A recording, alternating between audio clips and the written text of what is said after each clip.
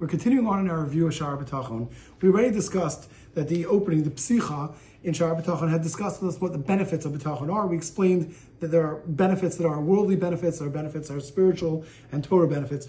We then started the first parak, where the first parak explained what is B'tachon. B'tachon means that when I'm completely and absolutely reliant upon a being, and here we're referring to Hashem.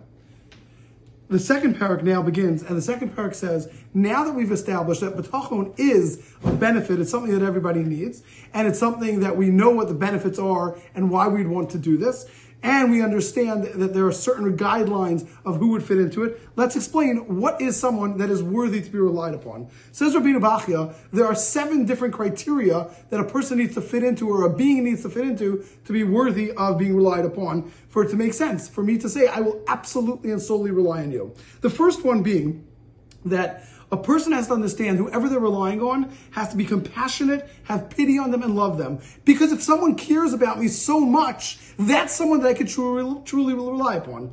Continues on Rabbeinu Bach, and he says the second thing is that coupled together with this love, compassion, and pity, it's also someone who will be 100% attentive to me. Someone who's constantly thinking about me, knows everything. They're never going to be lazy. They're never going to hold back from fulfilling whatever needs that I have. And now, coupled together with the compassion, love, and pity, I understand there's someone who I can rely upon. Building on that, Rabbeinu Bachya says, there's another one. There's the third. What is that? There has to be someone who is so powerful that they can accomplish all they want to do. So now this person, this being, wants to help you. And when they want to help you, they're able to accomplish that task. If they can now accomplish this, that means they're there, and this is the best thing. Continues on Rabbeinu Bach, and he says, there's another thing. The fourth one. The fourth thing has to be someone who knows exactly what's good for you. Because just because someone loves you, has compassion, has pity, someone is constantly paying attention to you and is able to do whatever it is that they want to do to help you, if they don't know what's truly good for you, how's that going to help? For example, giving someone something that will hurt them, even though you think you're doing them a favor, doesn't work. So we have to make sure that whatever we're doing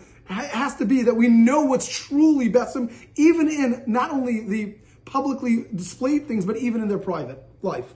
We continue on, and we say the fifth thing. Fifth thing is it has to be someone that's been with you from the beginning, and you've been able to see this. Meaning, we have someone that from pre-birth, from when you were in your mother's womb, has always been there, and then has constantly done all these good things for you. Continues Rabbeinu Bach, and he says one more thing, the sixth. The sixth thing is that someone who has the ability that they are the only one that can have effect on you. Meaning, Rabbeinu Bachya says, for example, like an eved, a servant who's in jail. A servant who's in a jail, the only one that can help him, hurt him, or do anything to him is the person who put him in the jail and has the key, his master. So too, it has to be someone who has 100%, there is no one else that can have an effect on them. And finally, the seventh, which is, it has to be someone who is generous to everybody. Someone who is generous above and beyond, even when someone's not worthy. So therefore, when you could find someone who has all 7 characteristics, says Rabbeinu Bachya, that is someone who you can rely upon. The only one I can rely upon is a person who fits into all 7 criteria. Someone who is compassionate and kind, someone who's always there, someone who knows everything, someone who has the power, someone who is the only power, etc. If you have all those, then you're someone who is worthy to be relied upon, and that's someone who now we're building on, and we're going to see how could this apply. Does this apply to a person? Who does this apply? How it only can apply to Hashem.